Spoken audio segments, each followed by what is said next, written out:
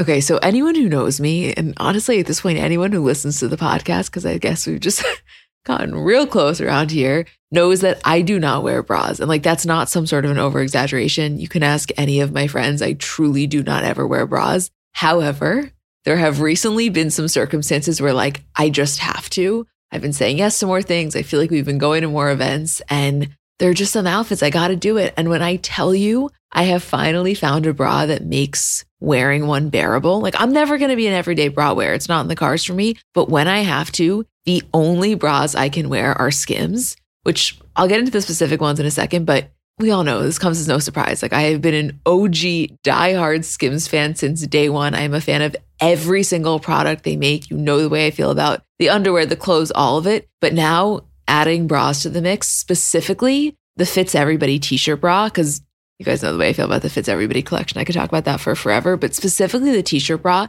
it's just so comfortable. I don't know, the straps don't dig into you. It's probably the only bra I've ever worn where when I get home, I'm not like dying to take it off, which I cannot express how massive of a feat that is for someone like me. It's just comfortable and it just does what it needs to do. And I am such a fan, which like no surprise, I love everything Skims makes, but here to confirm the bras are as good as you would think that they are. Shop Skims bras at skims.com, now available in 62 sizes, 30A through 46H. If you haven't yet, be sure to let them know we sent you. After you place your order, select podcast in the survey and select our show in the drop-down menu that follows. Hi guys, I'm Emma. And I'm Julie. And we're the girls behind Comments by Celebs. And welcome back to another episode. Hey, Jewel. I am. Monday morning, how you feeling? Feeling just very excited to talk about Britney today. I know, I was going to say, if it's okay with you, I kind of don't even want to do an intro because I just want to get into the Britney conversation. And nothing has ever been more okay with me. I figured it would be. I just wanted to ask. So as you guys know, every week we're highlighting a Black-owned business, and this week it's called Copper Wings Candle Company. So these are non-toxic candles. They're made with coconut wax, and they have a wooden wick. So I just really liked this brand, and as always, I will put all the information in the description. Okay, Julie, you ready? So ready. Well, I guess since it's Monday, we may as well just take a second to talk about the Super Bowl. And to be honest, I don't really know if this is a popular opinion or an unpopular opinion because it seems to be really split, but I really enjoyed the Weeknd's performance.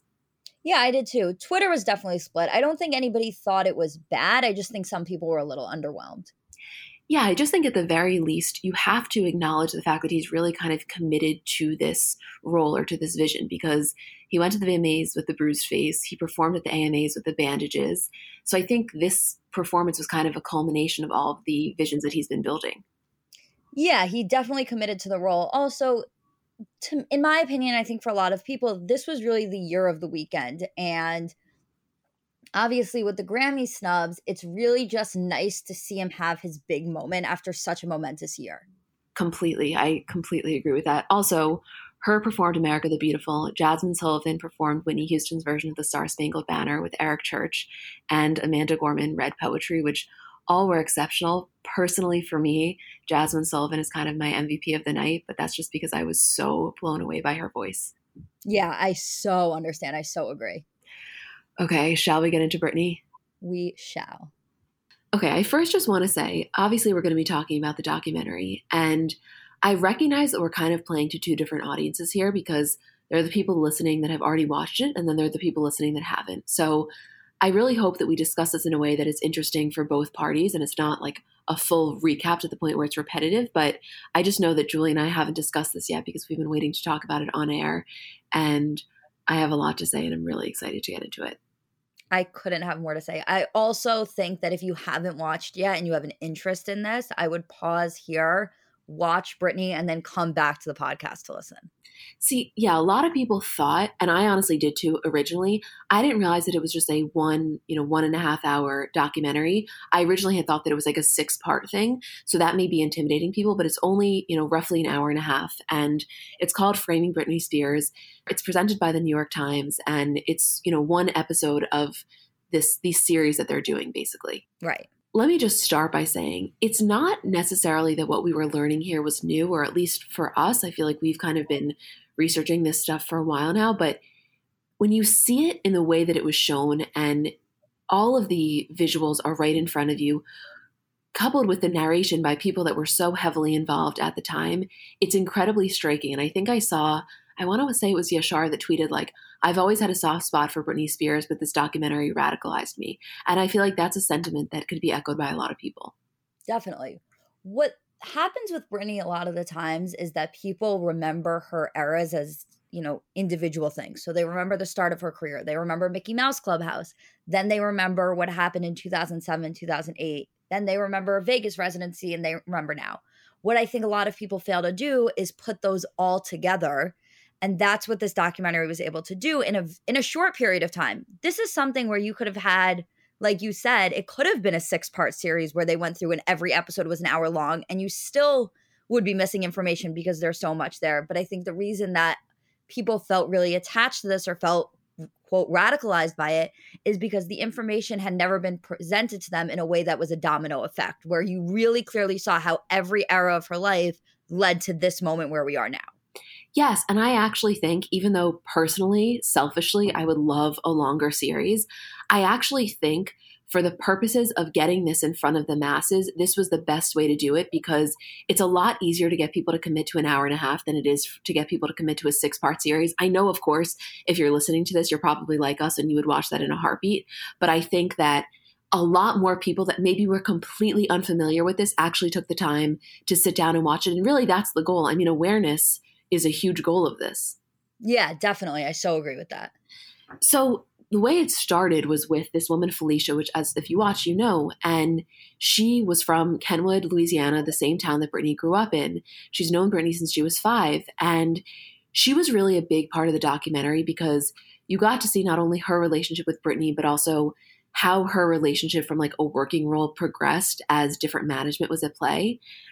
And it was just so kind of striking to me that this woman, if you watched it, you know what I mean. And even if you didn't, you can kind of imagine from the way I'm going to describe her. She was just had the demeanor of somebody that just couldn't hurt a fly. So sweet, such a small town vibe, genuinely cared so deeply for Britney, and you could see it. And her role was kind of defined to the public as like Britney's assistant, but she didn't really know what she was. In a lot of ways, she was Britney's chaperone. In a lot of ways, she was kind of just a companion. And you see that in the very beginning, the person closest to her, which was this woman, Felicia, really did have her best interest at heart. And so the reason I think it was so significant that they started with her was because you watched how going from that to what it ended up, really two different ends of the spectrum. Also, something I think that happens with Britney a lot when we're delving into this topic is that there are very few people who are close to her and know her genuinely and know her from the beginning, able to come forward or willing to come forward and talk about what's going on or what they've observed. And this was somebody who had been there for the entire ride, start to finish, and was able to offer a perspective that I think has been missing in so many cases. Like, she was Britney's guardian for a while, and they really talk about in the beginning of the documentary how, right off the bat, they frame it that her dad was kind of not really involved from the beginning, that her mom was raising the other kids. So when Britney was going off and, post Mickey Mouse Clubhouse and really trying to make it, Felicia was really the person who was there taking her around and acting as her guardian because her parents couldn't be there or wouldn't be there. Yeah, I mean, her parents, they had 2 other children, obviously. They did not have a lot of money at the time. And I think specifically for Lynn, or at least the way that she kind of described it, is that like when you are trusting your daughter with somebody, you want that to be somebody that you trust so deeply yourself. And they knew that she didn't have an ulterior motive. Right. And something that frames the whole documentary right off the bat is they talk about Jamie, Britney's father, and they say from the very beginning, Jamie was kind of financially obsessed in 2 different ways. He was very concerned with how they were going to be able to afford all of the stuff that went into making Britney, the voice lessons, the management, the travel, all of that. But he was also really concerned and, maybe even borderline obsessed with the financials that would come from Britney being Britney. So obviously, so much of the conservatorship that they get into later has to do with the financial aspect, what her dad is making from that, what he stands to gain in that. So the fact that they kind of framed it from the very start as being about Jamie obsessed with the financial element, I think really brought together the whole documentary and what we're dealing with now. Oh, completely. Because when they had that woman who was a child talent agent come on in the beginning and kind of speak about her experience with Jamie, that was a perspective that is really, really different than somebody 10 years down the line talking about it. Because this goes to show that from the very beginning, that was a huge point of investment for him. Right, exactly. So, of course, the documentary kind of takes us through her rise to fame after Mickey Mouse Clubhouse. And I guess I should preface by saying this entire documentary really brought to the surface the misogyny and the way that women were treated. But in the beginning, her entire image was focused on like, quote, purity and this level of innocence. And they kind of spoke about how when she was around 17 years old, around 1998, it was almost as if the media started to become obsessed with her having, quote, sex appeal or how she was portraying herself. And if anything veered off the path of innocence, the way that the media and reporters treated that. It was interesting the way it was presented at the time, in the sense that the media was obsessed with this portrayal of innocence she had. But at the same time, they were also obsessed with viewing her in a sexual way. So what would happen was she would present herself as kind of the picture of innocence. That was her brand. That was what the label put forward. The media and the public would take that and then use that innocence to kind of exploit it for sex. And then as soon as Britney, herself kind of delved into that angle, she would then be shamed for it. Completely. And that, by the way, is just representative of the way that the media treats women in general. You know what I mean? It's like prying and so obsessed with their level of sexuality, yet they are not allowed to claim that themselves, because the second that they claim it and actually control that narrative, suddenly it turns into a slut-shaming situation.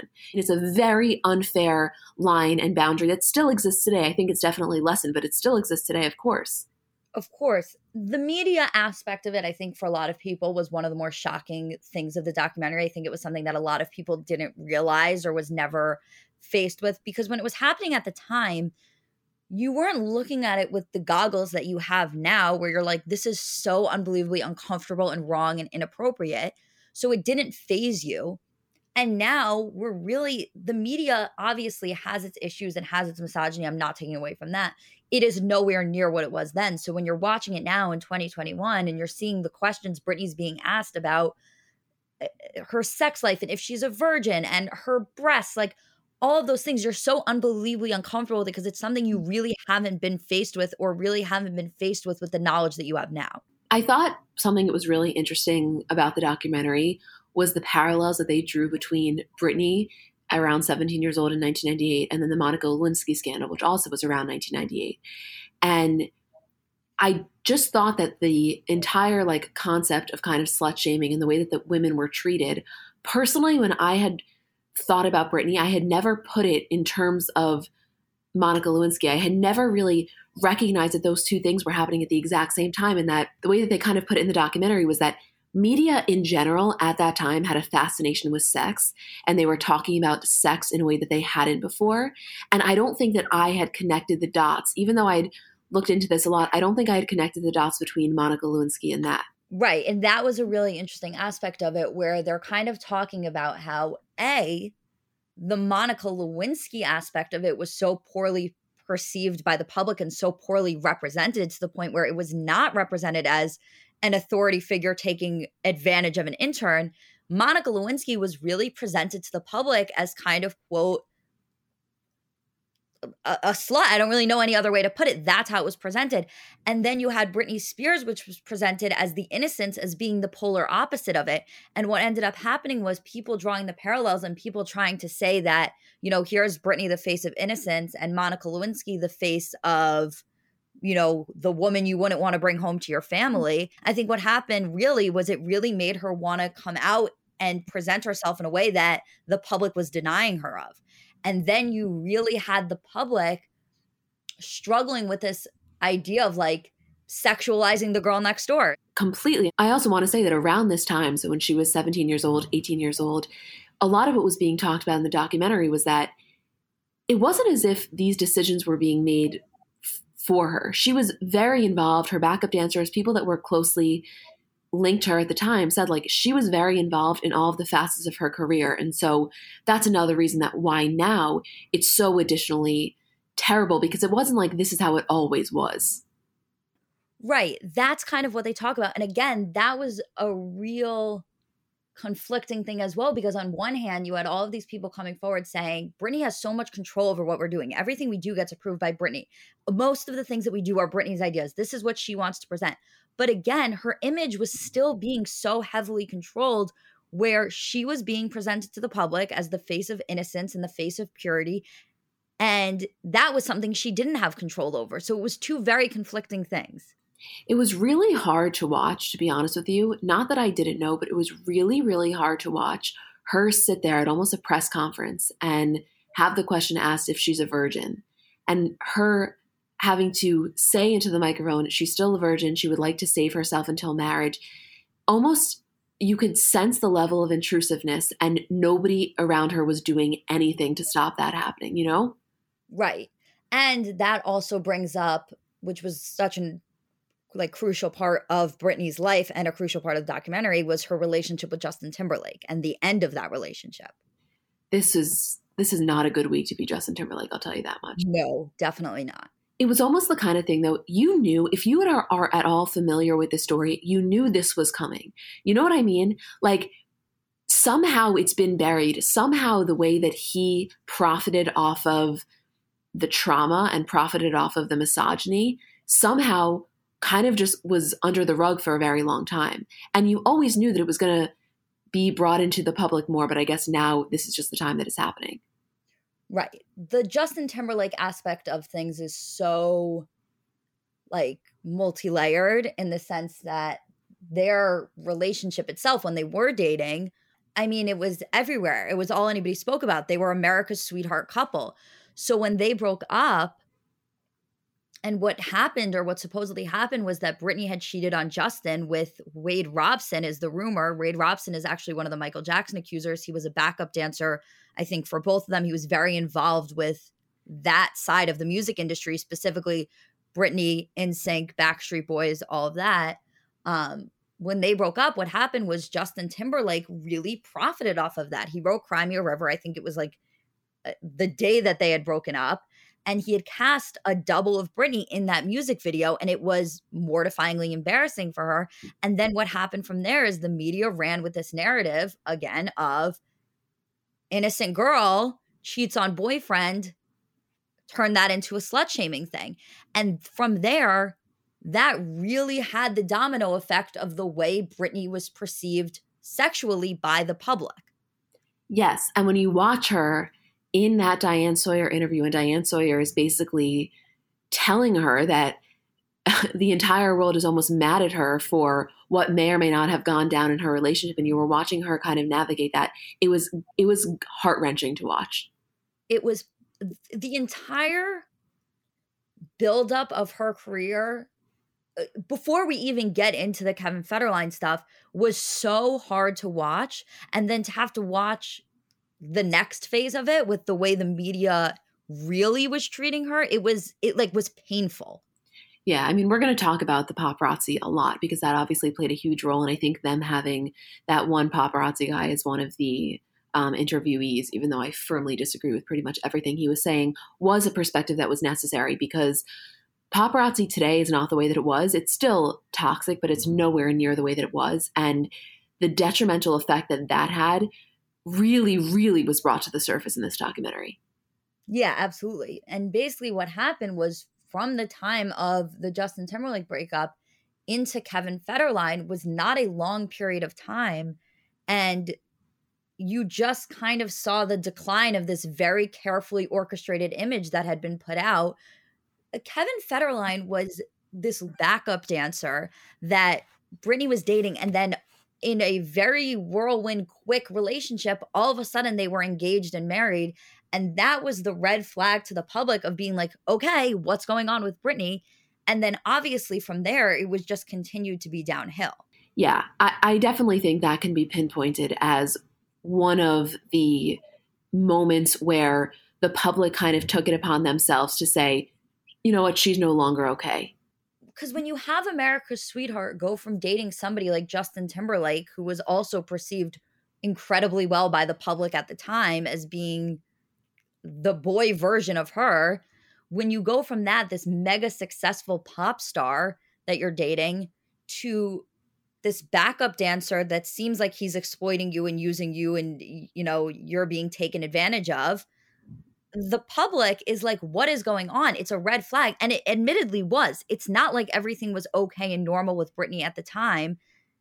The Kevin Federline relationship and how quickly it happened, and the wedding and everything that went on, and the show that they actually had released, so people were getting an inside view of it, things were starting to go awry, and it was normal. The whole point of what they were trying to explain was every single thing in Britney's life was a domino effect, from the point of the way her dad was in the beginning, the way the media treated her. It all led her to this moment. So you were kind of watching the gradual decline of her mental health in a documentary. Yes, exactly. And the thing with the Kevin Federline situation was it really just plays on the concept that when there is a figure like Britney Spears that is seen, you know, with so much innocence and is seen kind of like this girl next door and America's sweetheart, that the public feels this real sense of ownership over her and over her narrative and over her story, which is why the Kevin Federline plotline that kind of got thrown in, people almost felt, you know, of course they were fascinated and they were entertained, but they almost felt a little bit betrayed, I feel, going from the Justin Timberlake one, which of course now we can look at and say how problematic that mindset even is. But that was kind of the sentiment at the time. Right, exactly. And then Britney gets married to K-Fed. They soon after announce that Britney's pregnant. And this is kind of the moment where they pinpoint as being the level up of media fascination. That was the level up of paparazzi and the invasiveness into her life and the obsession with her. What happens then is the media is so obsessed with her, the paparazzi will not leave her alone. It then creates this narrative that Britney is an unfit mother. And that is probably the point in terms of her mental health where things started to go really, really not right. The accusations that were against her driving with Sean in the front seat of her car, trying to get away from the paparazzi, all of these things that were so invasive and so caught on camera really created this idea that Britney was unwell and unfit before anything even happened in terms of, you know, the actual quote breakdown that she had. That narrative was already being put in place. Right, which Lynn in her book wrote about the fact that she believes that Britney was suffering from postpartum, of course, with zero attention, with zero sensitivity, with zero any sort of care for what could have been going on for her. And I think that, you know, it's one thing. There are a lot of media attacks that I would imagine hit really hard, but I can't necessarily imagine one that must hit harder than the entire world telling you, from knowing absolutely nothing, by the way, that you are an unfit mother when having no idea what you may be going through from a mental health perspective. That is like, you know, even when she was talking about it, I believe with Matt Lauer in that interview, you saw the pain in her eyes, because that is an attack that no woman should ever have to undertake.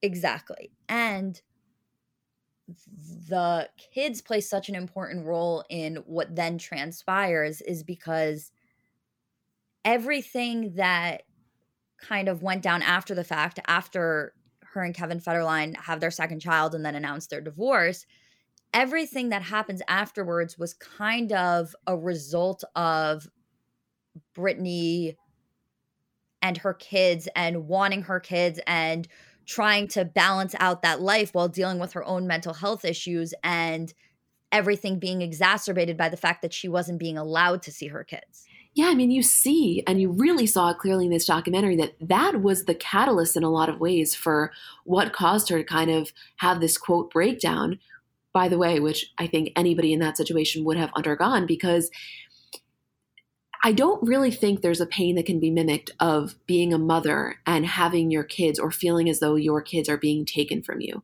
That's something that cuts deep. So that would be painful regardless. But then on top of it, literally doing that action, going to Kevin Federline's house, trying to get in. And not only can you not get in, but you have paparazzi following you and documenting that experience.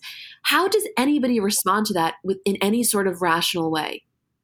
No, and there was nothing rational going on. I mean, the timeline, I think, of post Kevin Federline, like immediately right after the divorce, is probably the most interesting period of pop culture like ever, especially for me. Like I was watching them kind of go through everything that happened during this time, and it like physically pained me in a way that like all I could think about was how vividly I remembered this. And like I felt like I don't even remember how old I was at the time, 11, 12, watching all of this unfold for the first time. And it takes you through. They announced their divorce.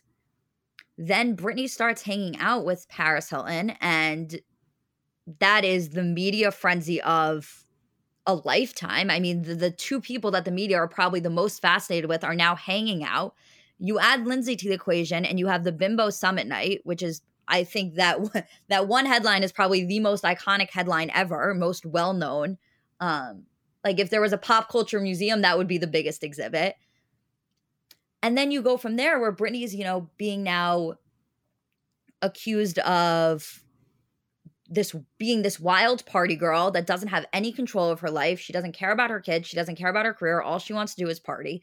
That's the portrayal being put out. She's obviously dealing with mental health struggles, and the media and the paparazzi are exacerbating that every step of the way. So then what you have happened is that Britney has that one night where she's told she cannot see her kids. Kevin Federline has custody of them, which is such an interesting dynamic because you're now Britney going from being the person where everyone's like, why are you with this loser, to being the one that's told he's the more fit parent and you can't see your kids anymore. And that's what transpired the night that she shaved her head, where she wanted to see her kids. Kevin would not let her see them, would not let her near them. She drove to her hairdresser, said, I want to shave my head. Her hairdresser refused. And she shaved her own head. And at the time, the way it was, portrayed, or the way that we understood it, was this was like the peak of her breakdown. When in reality, what was happening was this was Britney Spears, the first time that she was, taking control of her life. Cutting her hair was so unbelievably symbolic. It was just something that was a symbolism that we didn't understand or didn't know much about. But for her whole life, her image had been so unbelievably controlled that she took the razor and shaved her head because that was the first ounce of control she had over her own body. It's actually, I'm glad that you brought up that exact point, because I wanted to touch on that for a second. When they're talking about her going into the hairstylist and, the woman refused and she said, give me the razor. The paparazzi around there at the time recalled her continually saying, I don't want to be touched. I just don't want anybody touching me. And it's so true that the symbolism there, which was completely lost on us at the time, at least myself, I was definitely too young to understand, was so striking and so in your face, because it was really fighting back at this perfectly curated image. And I think that her really taking the razor in her own hands and just saying, I don't want to be touched. This is my life and I'm going to do whatever I see fit.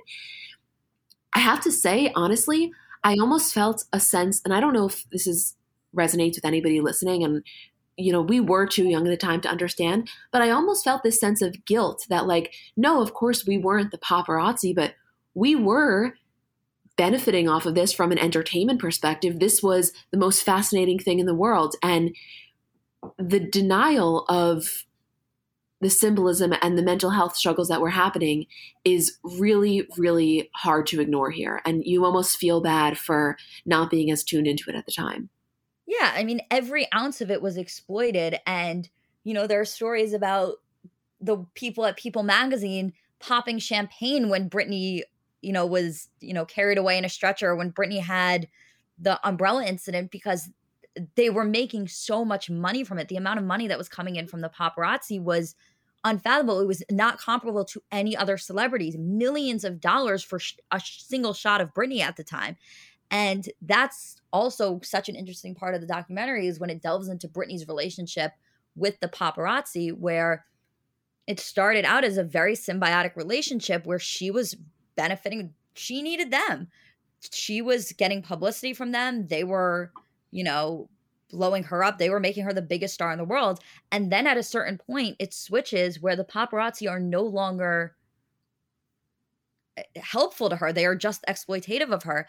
But Britney's relationship herself with the paparazzi, which I don't even think the documentary could even begin to scratch the surface of in an hour because it's so interesting, is it really reaches a point when Britney is dating a paparazzo. She's dating Adnan, who was somebody who stalked her, who was watching her every single move, following her all over the place, and they end up dating. And something that a lot of people have spoken about through the years is Britney really had this thing with the paparazzi where she was kind of conflating love and attention with what they were doing, where it was almost kind of presented like a Stockholm syndrome thing. It was something that happened, I think, with her where she conflated that incorrectly and she kind of confused that media attention with love. So it was this really crazy relationship where they were terrible to her. They were awful. She wanted nothing to do with them. They asked the paparazzi at one point in the documentary, and the guy saying, she never really told us she didn't want us to go. And the interviewer's like, what about when she kept saying, leave me alone, leave me alone? And the guy was like, well, she didn't really mean it. She did mean it. But at the same time, I think she was incredibly confused about what the paparazzi actually meant to her. Yes, completely. You could tell that there was not really a clear line in terms of the way that she viewed them. I think objectively, we can say that the way that they handled it was absolutely wrong and it was on them. But I think that internally, yeah, she didn't have necessarily the most clear outlook. And I was a little bit surprised. I don't know if you were, but I was a little bit surprised that the documentary didn't talk about her relationship with that paparazzi guy. It was almost glazed over. Did you expect that they would? I was surprised by that. There were two things that they had left out of the documentary that I thought were huge points that were missed on. The relationship with Adnan was one of them. I thought it was weird to be able to delve into the paparazzi and not touch on that because that was such a huge aspect of it. And the Stockholm Syndrome relationship with the paparazzi was such a huge aspect of it.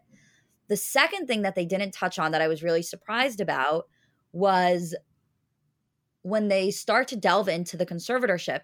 Obviously after everything is going down, she's being put on 5150 psych holds and she's being taken out of her house. That's when the conservatorship comes into play. And they talk a lot about the financials of the conservatorship. Her dad is now in charge of her financials, in charge of the estate. One of the things that they really left out was Britney was spending an exorbitant amount of money at this time. She was almost bankrupt because of how much she was spending. And that was a huge piece of the conservatorship as well being put in place was, and I'm not saying it should have been her dad necessarily, but a huge piece of it was that they needed to get her financials under control. Otherwise, she was going to have nothing left. Yes, they did not touch on that, which I think was probably a little bit of a strategic decision, to be honest. Yeah. You know what I mean? But that's when we've even spoken about this even recently. We've said, like, it's hard to know exactly what parts of the conservatorship may have benefited her at a time and may still have some levels of being advantageous. There could be certain parts of it that maybe aren't done in a conservatorship. It's some sort of, guidance. But what happened was what started, which in my belief, or at least from what I've seen as maybe a necessary step, was then so taken advantage of to a way that really had no kind of bearing on reality. Exactly. And one of the points that they really highlight was that I think was probably the most interesting point of the whole documentary was the beginning of the conservatorship. Her dad gets put in charge. Okay.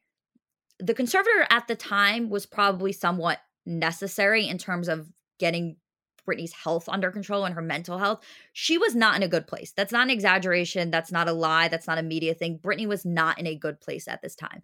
The conservatorship or something of an equivalent thing being put in place was necessary at that time for a short period of time.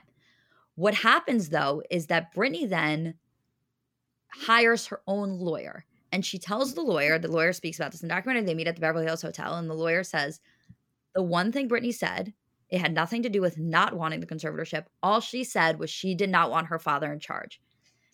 And when they go to court about the conservatorship, the judge says to the lawyer, I have Britney's medical records in front of me. I won't be sharing them with you. You're not privy to that information. But according to the records in front of me, Britney is not well enough to appoint her own lawyer. The lawyer has to be court appointed. And the lawyer who Britney had appointed or had picked herself said at the time, I never understood that. When I had my meeting with Britney, she seemed of at least sound enough mind to be able to know what she wanted and what was in the best interest for her. So for the judge to say she couldn't even have her own lawyer was always striking. And he said it's something he still does not understand to this day and still doesn't know what are in those medical records to this day. Yes, because when he was explaining it, he did not view their meeting as at all irrational behavior from her or having an irrational or non-consistent with the truth view of what was going on, meaning she understood that this conservatorship was happening. She wasn't even really pushing back against it. He repeatedly said the one thing was just the specification that she did not want her father. And there's something about those records that he doesn't know, we still don't know, that for some reason the judge felt that she was not of sound mind. But that one decision that judge made years ago has, I mean, talk about a domino effect. That one thing was potentially what caused the rise of all of this. Right. And the second half of the documentary really delves into the whole, because the reason the documentary was made in the first place was really to explore the conservatorship and the Free Britney movement as it is today. So the second half of the documentary really delves into the financials of it, what the conservators all stand to gain from keeping Britney under a conservatorship, and the general idea of conservatorships in general, where you have this one woman who had worked on conservatorship cases, and they ask her, have any of the conservatives under what you've seen or the people you've worked with been able to get out of their conservatorship? And she says none of the ones that she's worked with. So I think that's kind of where, like, the first part of the documentary is really easy to understand and digest because you're just watching the facts of what happened to her unfold in front of you. The second half really leaves you with a lot of questions about the conservatorship because you're left really wondering what elements of this are still necessary. How does she get out of this? Does anybody have a clue what to do? And it kind of seems like everybody who's involved in this, who wants to do something about it, has no next steps to take legally. They don't know what to do. They don't know where it leaves us. And you're kind of left wondering, A, how she gets out of this, and B, is this something that still needs to be in place in some capacity, or is every ounce and every element of this completely wrong? It was very chilling when that woman who's worked on conservatorship said that in her experience, she's never seen somebody get out of it. It was like a kind of moment where there wasn't a sound effect, but if there was, it kind of would have been like a unanimous horror. Do you know what I mean? Right. It almost felt a little bit defeating. Not saying that will be the case for her. I, of course, have hope, and she also has the entire world on her side, which I don't know how much public pressure feeds into these types of situations, but it was a little bit chilling to hear that, to be honest. Yeah. Britney is really lucky in the sense that not everybody has fans that care about them so much, and her fans are, it's a fan base I've never seen, and they really, really are fighting for her. And they, you know, there's a point where they introduce the podcast hosts of Britney's Graham, which are the people who really blew this conservatorship story open, because the conservator was something that people kind of knew was in place, but it wasn't something that was being explored. And when the hosts of Britney's Graham put forward that episode last year where they were like, there's something's not right here, and they were kind of exploring it, and they got that voicemail from the paralegal at the office being like, this is Britney's, you know, in a, you know, facility right now, and it's against her will, and here are all the horrors of it. That's how we really got to this place. And I thought bringing them in was such an interesting point of view because they were really the people that called attention to it. And ever since then, everybody else has gotten on board. But not everybody has fans, or not everybody has people in their lives that have the ability to, you know, explore those things. Something that the Free Britney movement really did was call attention to conservatorships in general. Yeah, I mean, I don't think that your average person was necessarily very knowledgeable on the idea of a conservatorship until it came to Britney. Of course, she's not the only person that's been in this, but I'm saying that idea as a concept, I don't think was even really that much brought to public attention or that spoken about until Britney. Yeah, definitely. 100%. I also just want to say, in terms of the Britney's Graham podcast host, I agree with you. I think it was so excellent that they were there and that voicemail was talked about, et cetera. But I just want to acknowledge, I know not everybody is a fan of the entire concept of their show. Like, I think at least what I've seen in some of the fandoms is like, they find that almost obsession with the social media presence could potentially be toxic towards her. I don't have that opinion. I just want to acknowledge that I understand that some people do feel that way. Right.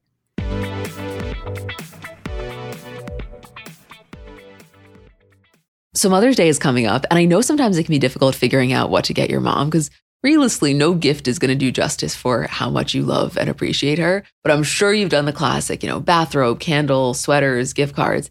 If you're looking to mix it up, I want to tell you about Aura Frames. So they were named the best digital photo frame by Wirecutter. And it's just the kind of gift that is guaranteed to bring joy because realistically, there's nothing our parents love more than seeing us. So for them to be able to see more of us, even if you don't live close by, that is probably the best gift you could give a parent. They're Wi-Fi connected. They come with unlimited storage, so you can share as many photos as you want from your phone to your mom's frame. And it's easy to set up. It takes about 2 minutes to set up a frame using the Aura app. We have one in my kitchen, and every time my dad comes down for breakfast, it just makes him so happy. There's pictures of me and my parents when I was little, pictures of my grandparents. I think as a parent, you never get sick of that. And it's just the kind of gift I know she will love. Right now, Aura has a great deal for Mother's Day. Listeners can save on the perfect gift by visiting auraframes.com to get $30 off plus free shipping on their best-selling frame. That's auraframes.com. Use code CBC at checkout to save. Terms and conditions apply.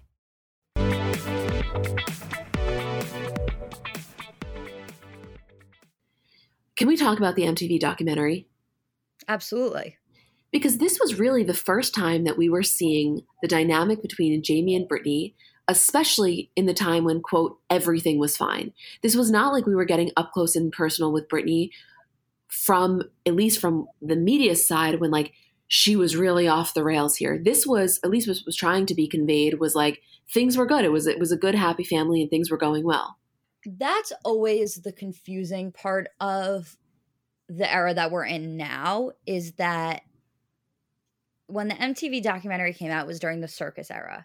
Britney's getting back at work. Britney is, she's performing again. She's putting out an album. She's going to be touring soon, or it's in the process of touring. And it was the first time where you saw the dynamic with her and Jamie, which was obviously a little bit of a PR thing. You have him bringing her breakfast and saying this is what she ate when she was a little girl. You have Britney kind of imitating what her dad is like. But then the most interesting part of it is that you also have a point where Britney, for the first time, talks about the conservatorship and talks about what she would do if she didn't have so many people controlling her. And Britney seems in a really great place during this. Even though she's talking about the conservatorship, she's clearly very aware of what it is, what it means, what she's doing right now. It doesn't appear like, she's being forced to do anything she doesn't want to do or that she's not in an okay mental state to be doing it. And that's what the documentary really showed. I think the confusion of what people have now is that when you contrast, you expected that the breakdown, there was no backup. Things kind of fixed itself out. But when you look at Britney now, you can tell something's not 100% right. And I think that what a lot of people's perception of it was that things never got back to 100% normal after what happened in 2008. And what the documentary, the MTV documentary shows is that things seemed like they were really up. So when you compare that to what she had done, things were up. She was doing shows again. She was having her Vegas residency. She was appearing on late night. She seemed totally okay. There's a point where that then switches again to what you have now, where you're like, is Britney okay? Because when you look at her social media presence, it doesn't seem like the same girl that was in the documentary. Yeah, but to go back for a second to the documentary, there was that one scene when she basically just vocalized the feeling of being controlled. It wasn't that she didn't appear to be in sound mind. She absolutely did. But she said that basically that she feels like, she is just unable to have the type of independence that she really craves. So that was still on display, even though it was all kind of wrapped up in this quote, healthy setting. Absolutely. Absolutely. 100%. I think that's the point though, is that it seemed like even though she was still under this conservatorship, which was weird, I think or it should have been weird to the public to see that somebody who seemed so in control of themselves and so aware of what was going on to still be under this. Just the point that I was making is that it seems like there is some sort of disconnect between then and now again. Do you get what I mean? Yes, I very much understand and agree with your point. And I think kind of what's interesting is that in terms of what we're getting from Britney right now, we are getting glimpses of her because we get her social media, which whether that's her, that's somebody else. I believe that her kind of like pseudo social media manager came out recently saying that Britney sends her what to post, etc. But it's interesting because it's like we're getting a glimpse into her life. We are seeing things that are making the public really concerned. Yet at the same time, we're getting nothing in terms of there's no media, there's no documentary, there's no footage of her. There's everything that's being put out is only being put out from her account. That is the only time we see anything of her. And it's different because yes, there was a point when her social media went completely dark and we really got absolutely nothing. But even this to me still feels like nothing because I know that we get to see her on our grid, but it still feels eerily minimal because it's so curated. You know what I mean? Exactly. I think what everyone's waiting for now is Britney to, and I don't believe this will happen until the conservatorship is done. And I don't know if it necessarily will ever happen. But I think everybody's now waiting for Britney to come out and tell her own story in her own words without any control, outside forces, nothing. For Britney to come forward and be like, this is what's going on. This is what happened. This is what I feel. This is what I think. All of that. That's what everyone's waiting for because social media just isn't enough. I will say though, Felicia, who I think in terms of everyone in the documentary probably knew her the best, said that she believes that Britney will speak. She said with conviction she believes that Britney will tell her story, which to me I like to choose to have some sort of optimism or some sort of a belief that she will get out of this and that she will be able to emerge and kind of share her entire experience. Of course, that's the dream, Yeah, absolutely. I think one of the other parts of it that I forgot to mention is the fact of her kids still. And I think that has so much to do with the conservatorship still being in place where she's in a position in her life where she will do anything for those kids. And if her only ability to see the kids or the judge is only allowing her to have custody is under the control of the conservatorship, she's not going to be willing to end that because she's not going to risk not being able to see her kids. And something that the documentary touches on is that the conservatorship really, she agreed to it almost in the first place.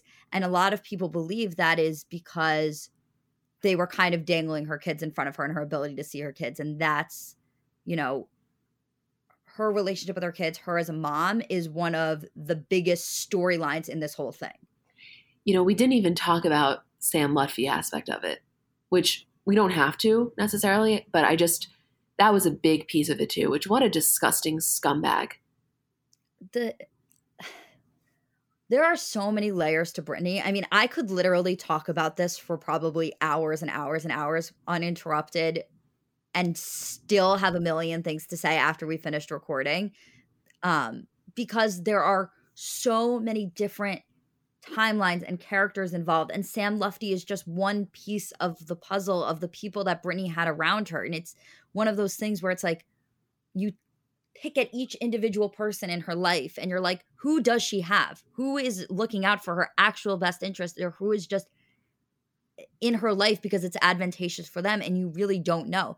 Obviously, the way the documentary presents it is that Felicia is really the one person, I think with the exception of her mom and her sister and maybe even her brother, was just in it for Britney. There was nothing else other than the protection of Britney. And when you examine everybody else in her life and everybody else that was close to her, no one even comes close to reading like that. No one. And that's what it is. I think that you're just floored at how opportunistic every single person around her was and continues to be. Which is one of the really scary realities of fame in general. People talk about this all the time. You're surrounded by yes men. You're surrounded by people that are profiting off of you. And the people you're around the most are the people that you're paying. It's your makeup artists, your hairdressers. Obviously, you're going to form a friendship with these people. But then it goes into, how do you know who's really there to protect you? How do you know who's there just hyping you up? Who's there because, they're scared to say no to you because it would, lead to less financial opportunities for them. It's a lot that goes into being famous and being able to trust the people around you. And I think that the more famous you get, the less trust you have. And I think Britney hit a point where she was so unbelievably famous that there was no one around her that she could trust. And she didn't know that. Yeah, it's really, it was horrifying to witness. And we knew every single thing. Nothing in that documentary, for the most part, with the exception of hearing from Felicia directly, was really that surprising. And I actually wasn't aware of the Beverly Hills Hotel meeting when she said that to the lawyer, or that exactly, but it was still so horrifying to witness. I know we're going so over what we had intended to, but I think it's just important to talk about. There's no awareness that could be too much for this, really. Yeah, absolutely. There's so many layers to this, obviously, in terms of the awareness of the conservatorship and just Britney in general. And as a fan and as somebody who grew up with her, like, I just think Britney herself, take away, the conservator aspect of it, the story of Britney herself is one of the great pop culture stories, one of the most interesting pop culture stories. So when you add on this other layer, it's both a fascination and this real helpless feeling of like, okay, what do we do? Oh, the helplessness is overwhelming. The helplessness is one of the hardest things to witness because, of course, you have the sadness. You go through a lot of different emotions, You go through sadness, you go through anger, but the helplessness is really debilitating. Not just with this. Helplessness is one of the worst feelings that humans can feel. We are not built to feel helpless. It's like this, inadequacy can drive a person insane. And I think we all just collectively feel so helpless. But thank God, her diehard fans have really turned that helplessness into action. And I commend those men and women that have been so unbelievably dedicated and devoted and persistent. And it really, it's so important, and it speaks volumes for the way that she has been able to connect with people and make people feel for her in such a profound way. And obviously we are for the Free Britney movement, and we will update you guys on more things that come out, but I am praying, really praying. Yeah, absolutely. And the last thing I just wanted to say was, since this documentary has come out, you've seen a lot more celebrities come forward. I think, I know Andy Cohen tweeted about it, Sarah Jessica Parker, Casey Musgraves posted a story about it. But another interesting thing is that there were a lot of posts about Free Britney that her boyfriend had liked, and I believe he had storied something and immediately taken it down. So that was something that came in the aftermath of this that was brand new, because I don't think we've ever seen him acknowledge anything. Well, people don't really, there's always been questions on like, what side is he on, right? Like, which is a totally fair question. We don't really know much about their relationship. So is it that like he really is on her side, or it's kind of like he's in this picture almost set up more so by whatever the powers that may be to kind of paint a certain picture. Do you know what I'm saying? Like, there's always that question, which it would be for anybody that's in the situation when you know nothing, is like, is he profiting too? So I think even just a smidgen of acknowledgement that he recognizes what's going on feels a little bit validating, or feels a little bit comforting to some of the people that have so many questions about this. Absolutely, yes.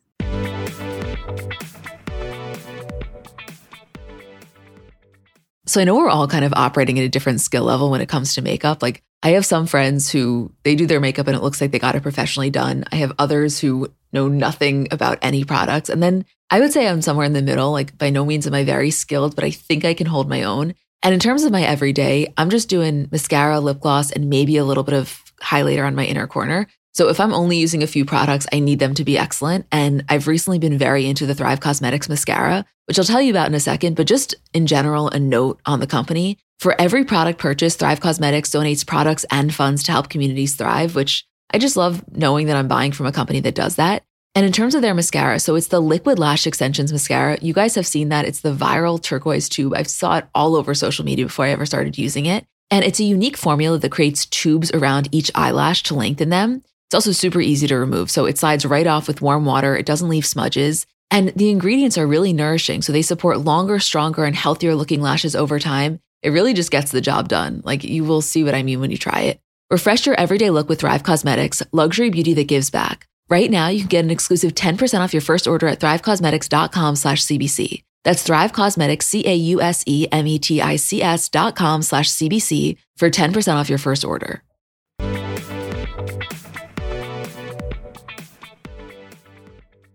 For the next thing we're going to be talking about, I first just want to give a trigger warning for sexual abuse. We're going to briefly talk about the whole Armie Hammer situation. to be honest with you, we had kind of delayed even starting recording this podcast today because it had been circulating that an article coming out about Army was coming out this morning and that it was going to be really devastating and was potentially the cause for WME and his publicist dropping him, which I know, of course, a lot of people's first reaction is like, it took that, was everything that has come out thus far not enough? But that was the speculation. And we've heard, I know it's been on Deuxmoi, but we've also heard personally that there is going to be a piece coming out. I don't know anything really more about that. And I can completely envision us ending this podcast, sending it to our producer, and then the article breaking and us coming back on to talk about it. But I really don't know, what is coming out there. I know House of Effie had posted and then deleted. For anybody who's just new here, House of Effie is one of the alleged victims in the case, and she's kind of been consolidating a lot of the information from other victims. And she had posted basically saying she knows what's coming out and it's really terrible. I don't know. It's one of those things where we're kind of, it's a waiting game right now to see what that next piece is going to be. The reason that I believe that it's definitely going to be something bigger than, what we've heard about already is because the victims themselves, House of Effie obviously is saying, this is more than what we've seen. And obviously what we've seen already is so awful and terrible that it's kind of hard to imagine that there's more to this that could be worse. But that's the direction that it's pointing in. But until it breaks, we really don't know what it's going to be at. There's obviously a lot of people talking on Twitter about it and on Instagram about it and saying, what they think it is, but I don't think anybody really knows yet. We're all kind of just waiting for that to drop. Yeah, we're definitely waiting. And like I said, I could definitely see it coming out after we already recorded this. But in that case, we would come back on and talk about it. By the way, I want to mention a few weeks ago is when we did the entire Armie Hammer conversation, which I only mentioned because we still get DMs of people asking us to talk about it. We spent like a solid 30 minutes. And so I highly recommend going back to that episode. But, I just want to acknowledge how re-traumatizing this all must be for his victims, because on one hand, I would imagine there's a sense of validation that finally the world is being made aware of this like monster-like behavior that you had to endure. But at the same time, it's re-traumatizing, and that really can't be lost. And by the way, not just for them, also for other victims that have been in circumstances that are similar to this, even remotely similar. So I just want to acknowledge that because it's, I know that it's net, it's good that this is coming out. Of course, people need to be held accountable, but don't think for one second that process isn't really triggering and isn't really traumatizing for so many people that have had to endure things like that. So I just want to make sure that we're always acknowledging that. I think we do, but I just want to say it because I think it's important to feel heard. Yes, I'm 100% yes. I also, while we're on this kind of making a point like that, is there anything else you wanted to mention about Armie, or can I make a separate point? No, please make a separate point. I just want to say something quickly.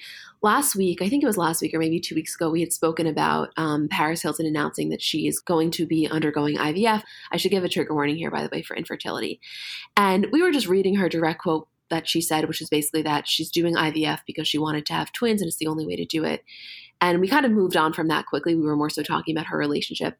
But we got a few DMs, kind DMs from women basically saying like, I love your guys' podcast so much. You normally handle things so sensitively. And I was just kind of surprised that you didn't make a point to acknowledge how like Paris Hilton's quote was almost making it out to be that IVF is this very like customizable process that is done as a way to get exactly the type of kid that you want, basically. More so saying like that was an opportunity to acknowledge the struggles that so many women face undergoing IVF. And I just want to say, like, I'm not too prideful to admit that, yeah, we probably should have said that. And I absolutely do not think that Paris Hilton's experience is one that is indicative or representative of what most women go through, although that is her choice and I respect any woman's choice. And the last thing I'm ever going to do is bash Paris Hilton for that. I think any woman that makes any choice about her body is respected and not something I'm going to comment on. But I do just want to acknowledge, absolutely, IVF, I know people very personally. I've never undergone it myself, but that have gone through it, and is one of the most not only financially draining and physically exhausting, but also emotionally draining processes can be potentially. It's a beautiful gift that obviously science has allowed us to do that. But I just want to say yes to those women that are either undergoing it, thinking about undergoing it, know someone. Don't think that, we are not hearing you and seeing you, because I recognize that the majority of IVF journeys are not at all similar to what Paris was describing. So I just want to make that acknowledgement. Nobody was like, wasn't like that we did anything bad, but it was, you're right. It was an opportunity where we could have made that point, and I didn't, because I think we just so quickly switched to Paris Hilton's relationship. So I just want to make that point, just to make any woman feel heard that is going through that. Absolutely, yes. I want to talk about this Aaron Rodgers, Shailene Woodley situation. I never thought I would say yes to those two people, but yeah, I really do. So for anybody unaware, let me just kind of catch you up to speed. Basically, news had broke earlier this week that Shailene Woodley and Aaron Rodgers were dating. It was confirmed by E! News, saying that they were in a long-distance relationship. A source said, quote, "They have kept things private and low-key. They've seen each other and been in touch. They continue to talk and see each other when they can. They're both focused on their careers, but they also make time for each other." So I think at first people were just kind of confused by that, because we had no idea that they were dating. It's not the most shocking matchup. Like, I could see it, but I just had no idea. But then he was giving a speech on Saturday night when he was accepting his 2020 MVP award. And in the speech, he shouted out his fiance, kind of, I guess, alerting to the public that he was engaged. So then everybody's like, does that mean that Aaron Rodgers is engaged to Shailene Woodley? Like, holy shit, basically. I guess that's kind of what it means. It's like that TikTok sound that's like, 2 + 2 is 4. If 1 + 1 is 2, 2 + 2 is 4. What the fuck? Like, what is this shit? Right, exactly. It's like, okay, confirmed you're dating Shailene Woodley, and confirmed out of your mouth you have a fiance. So not even confirmed that he's dating Shailene Woodley. I mean, E! News confirms it. It's more like, the reason it's confusing is because it's speculated that he's dating Shailene Woodley, confirmed that he's engaged by himself. That's what I'm saying. It was kind of like, how did we get from point A to point B? But, you know, it's not like it's just Us Weekly, like in a newsstand, casually saying that he's dating Shailene. A lot of very reputable outlets have come out saying that. So when there's smoke, there's fire. Oh, yeah, absolutely. I'm just saying, it's so weird to me to not confirm a relationship that's being alleged, but then confirm that you're engaged without it being clear who you're engaged to. Because the way it also could be perceived is that it was like a Demi Lovato thing where she was recapping her year and she was like, oh, I got engaged, I got unengaged. Like, it kind of could have read like he was engaged at some point and we didn't know it, to like Danica Patrick, who was dating before. Then he was unengaged and now he's dating Shailene. Like, it was all very unclear. It was very confusing. I mean, you guys know he dated Olivia Munn from 2014 to 2017. He dated Danica Patrick from 2018 to 2020. And Shailene Woodley, kind of the only relationship, or I guess the most recent relationship that only ended in April of last year, was with this Australian rugby player, Ben Volavola. So I was blindsided by this, to be honest. The reason that I said earlier that I was more shocked than I thought I would be was because, and I mean this kindly, I don't really care that much about either of them. Like, I'm not really that invested in either of their lives. I think they're both really talented. I just like, I don't know, they're not the celebrities that I care the most about. So I can't believe how much I care. It's because it's so random. Like, every so often, I don't know if you feel this way, but every so often there's a celebrity relationship that emerges where you're like, how the fuck did those two people even meet? Yeah, there's just a lot of unanswered questions. So we were just as confused as all of you, but that is the most recent update that we have, and we will keep you posted absolutely as we find out more. Right, Julie? Absolutely. I think we're going to have to go to my dad for information on this one. Oh, because he's such a Packers fan. Yeah. That would be a real role reversal. He would be, if I had to call him and ask him for what was going on and for details in a situation, I think he would be the happiest person in the entire world.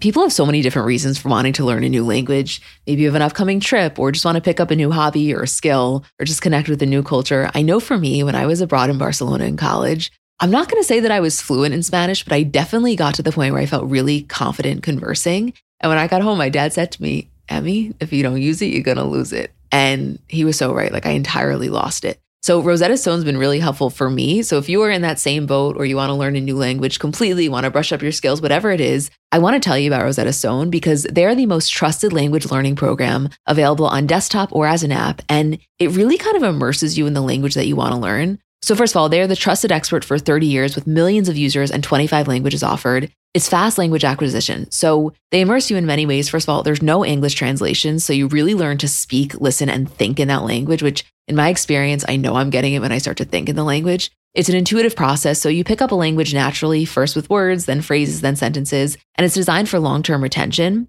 Also, in terms of speech recognition, they have a built-in true accent feature that gives you feedback on your pronunciation, and it's convenient. So desktop and app options with audio companion and the ability to download lessons offline. And it's an amazing value. You're getting lifetime access to all 25 language courses Rosetta Stone has to offer for 50% off, which is a steal. Don't put off learning that language. There's no better time than right now to get started. For a very limited time, Comments by Celebs listeners can get Rosetta Stone's lifetime membership for 50% off. Visit rosettastone.com/comments. That's 50% off unlimited access to 25 language courses for the rest of your life. Redeem your 50% off at rosettastone.com/comments today.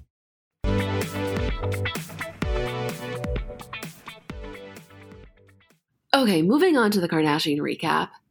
Listen, I don't know the amount of legitimacy to these reports, but I know on the Kardashian bonus show last week, we had spoken about that video of Kim's closet where she said she now has a Skims showroom, and that was speculated that that's where Kanye's closet used to be. And like, it seems like the separation is kind of really ramping up. But the report this week is that they're no longer speaking, they're prepared for divorce, etc., that he's kind of done with it too. I don't know. Like, I really don't know. But I do think based on Kim's social media presence, she seems to be a little bit more heading in that direction, although I don't think that that's necessarily a good indicator. Yeah, and there were reports or pictures of all of his stuff being moved out of the house. I think specifically like hundreds and hundreds of pairs of sneakers. So that's kind of the latest update there. There was a really interesting TikTok that was circulating. I'm sure you saw. Yes, I did see that. I'm actually going to put the link to that TikTok in the description so that anybody who is curious about it can watch it, because it was a great watch. But basically, what this woman was saying is she is much more well-versed on, divorce law in California. And apparently Kanye is being sued for roughly $30 million by members of the Sunday Service Choir for, labor and unpaid wages, etc. But she was saying that in California, the date of separation is so unbelievably crucial because that's as far back as they can go in terms of assets. So she was basically kind of speculating that one of the reasons that maybe Kris could have gone to the media to drop this news of separation at the time that she did was maybe because that lawsuit for Kanye was coming out and she wanted the record to show basically that the separation happened prior to that happening. That's kind of the point that she was making. I'm going to put the link in the description. That was interesting.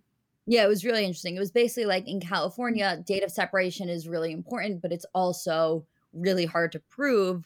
So in this case, one of the things that could be being done is that by announcing the separation, you now have a specific date that you can, allege back to. So that it was really interesting. I think that everything that comes out in terms of the divorce and what's going forward has been obviously really slow and really non-detailed, but very interesting. It's very interesting. Yeah. I mean, that's the benefit. Like, I know in so many ways the constant media attention is a hassle, but in that particular example, if that was the truth, that's one circumstance where like it's so beneficial because your average person getting separated does not have tens and tens of articles to back up their point, Oh yeah. Listen, the media and celebrity will always be a symbiotic relationship in terms of it is so advantageous for them in so many ways to be able to use the media in the way that they need it to be used. A lot of ways it is a horror for them and is so detrimental in so many things that they do, but celebrities need media. They need it for relevancy. They need it to push their own agenda forward. They need it in so many different ways. Completely. And, there's always that line that like, it's just a delicate balance. Because I think oftentimes if you asked, would they want it to go away completely? I don't know if the answer would always be yes. Right. If they want the media to go away completely, they themselves kind of go away completely too. So yeah, celebrities in general are starved for relevancy, just are constantly wanting to maintain relevancy. It's fascinating. I never really understood how it works so much until we kind of got into this world and like saw, I guess we're considered quote media, right? If somebody's promoting something, they may want to come on the podcast. And just to watch that back end of the way things are done and kind of, I don't know, it's an interesting world for sure. Absolutely. Can we talk about Stas's TikTok? I'm almost scared too. I know. It was such a flex. She had Jack Harlow, Charlie Puth, Blake Griffin, Pete Davidson, Saquon Barkley, Drake, also known as Hobbs in her phone, Kylie. Julie was like not well. Like Julie was really not well. I'm still not okay. I'll never get over it. There's just something about that where I understand that she has all of these connections from being friends with Kylie. That was never lost on me. That was never something that I doubted. The thing with this TikTok challenge is it's only good if you have good people answering. Like, I don't give a fuck if your random friends are answering their phone calls and you're like tricking them. I just want to see who you're calling. The thing with this particular one, and the reason why I really couldn't get over it, was because these were all people that were answering her. They weren't hanging out with her because Kylie was there. It wasn't like Kylie was FaceTiming them and Stas is sitting there with her. Like, these were all people that Stas felt comfortable enough to FaceTime for a TikTok, that answered her right away, that was a relationship that was specific to her. And I just never thought about her in that way. And it just blew my mind. Really, like, I cannot get over this in any way, shape, or form still. I think so much of what it is with this type of thing is the casual nature with which it's done. And, you know, like we always talk about, it's this total like duality. Because on one hand, you have the acknowledgement of like, all these people are just people. And I get that. But at the same time, it's Drake. Like, it's just, I don't know. I just don't think of your average person just like casually FaceTiming Drake to like include him in a TikTok challenge. It just seems overwhelmingly casual. And it's a little bit hard for the brain to process at times. Drake, Blake Griffin, Charlie Puth, like Pete, like I just, it's hard to watch someone go through your dream contact list. That's all I'll say. Let me tell you something. I know this may be a hot take. I don't know if I said this to you. Obviously, you know how attractive I find Drake. Do not get me wrong. But like the one that really made my heart skip was Blake. I mean, they all did. I mean, I can't. I really I'm having a hard time processing it. My brain hurts. My body hurts. I know. I think Blake Griffin is just so hot. I think he's hotter than Drake. Is that crazy? It's not crazy. Write in, DM us. Let us know what you think. If you saw me right now, I'm like rubbing my temples. I'm like so overwhelmed by this whole thing. No, Julie was not well. It wasn't like in a fangirly way. You were just like couldn't process it. More so like the concept. Yes, it wasn't fangirly at all. Like obviously every single person that she called means something to me on just another level. But my fascination and my inability to get over this was just I didn't realize that was her life almost. Like I didn't realize, it never clicked for me. And all of a sudden it just clicked. And I was like, all of these people that you wouldn't normally associate together are just people that are answering Stas's FaceTime in 0.2 seconds. Like we have to move on. I can't comprehend it. I know. No, I understand. I just wanted to acknowledge that. Anything else that you want to talk about Kardashian wise? Yes. My one last thing is Kim's story today of North's painting. Please DM me if you think that North actually painted that, because there's no way, and I don't know what Kim is trying to do here. That was like Picasso level shit. Do 7-year-olds paint like that? Is that a thing? I'm not well versed enough with 7-year-olds' artistic abilities. No, most people ages 20 and up can't paint like that. That's like, if that was her, then there's something like museum level going on. Like she's a fucking prodigy if that's her. That is unheard of. I'm not being dramatic here. I promise you. Like there's just no way that's her. Yeah, that was like Monet. That was like some Monet shit with the little. Think about what you were drawing at 7. We were like figuring out how to make the S turn into like the superhero S by connecting the dots. We weren't painting like Picasso scenery. No, I know, but we're also not Northwest. I know that, but like there's no, I just like can't even entertain it. There's no way she painted that. I know, but it was just funny. Kim's caption. Like what? If she painted that, I'm sorry. Like there's a lot of things that are going to happen from here on forward in terms of Northwest's art career. She should not be wasting her time performing at Kanye's fashion show, performing her song if she can paint like that. I agree. Well, the jury's still out. Let's wait to hear more specifics. How's that? That sounds good to me. Okay. Anything else you want to mention? No, I think that's it. Okay. I mean, this was like Britney Spears and a few other things we want to catch you up on. Britney Spears and also can North paint? Should we make the episode title that? We don't episode title anymore. I know we don't. Anyway, okay, guys. Well, we love you so much. Julie and I will see you later this week for our Kardashian bonus show. Isabel and I will see you for our Bravo show. And thank you for just everything. We love you guys so, so, so much. And I'm really glad that this Britney situation is getting even more attention because hashtag free Britney. Free Britney. Yes. We love you guys to pieces. Thank you so much for everything.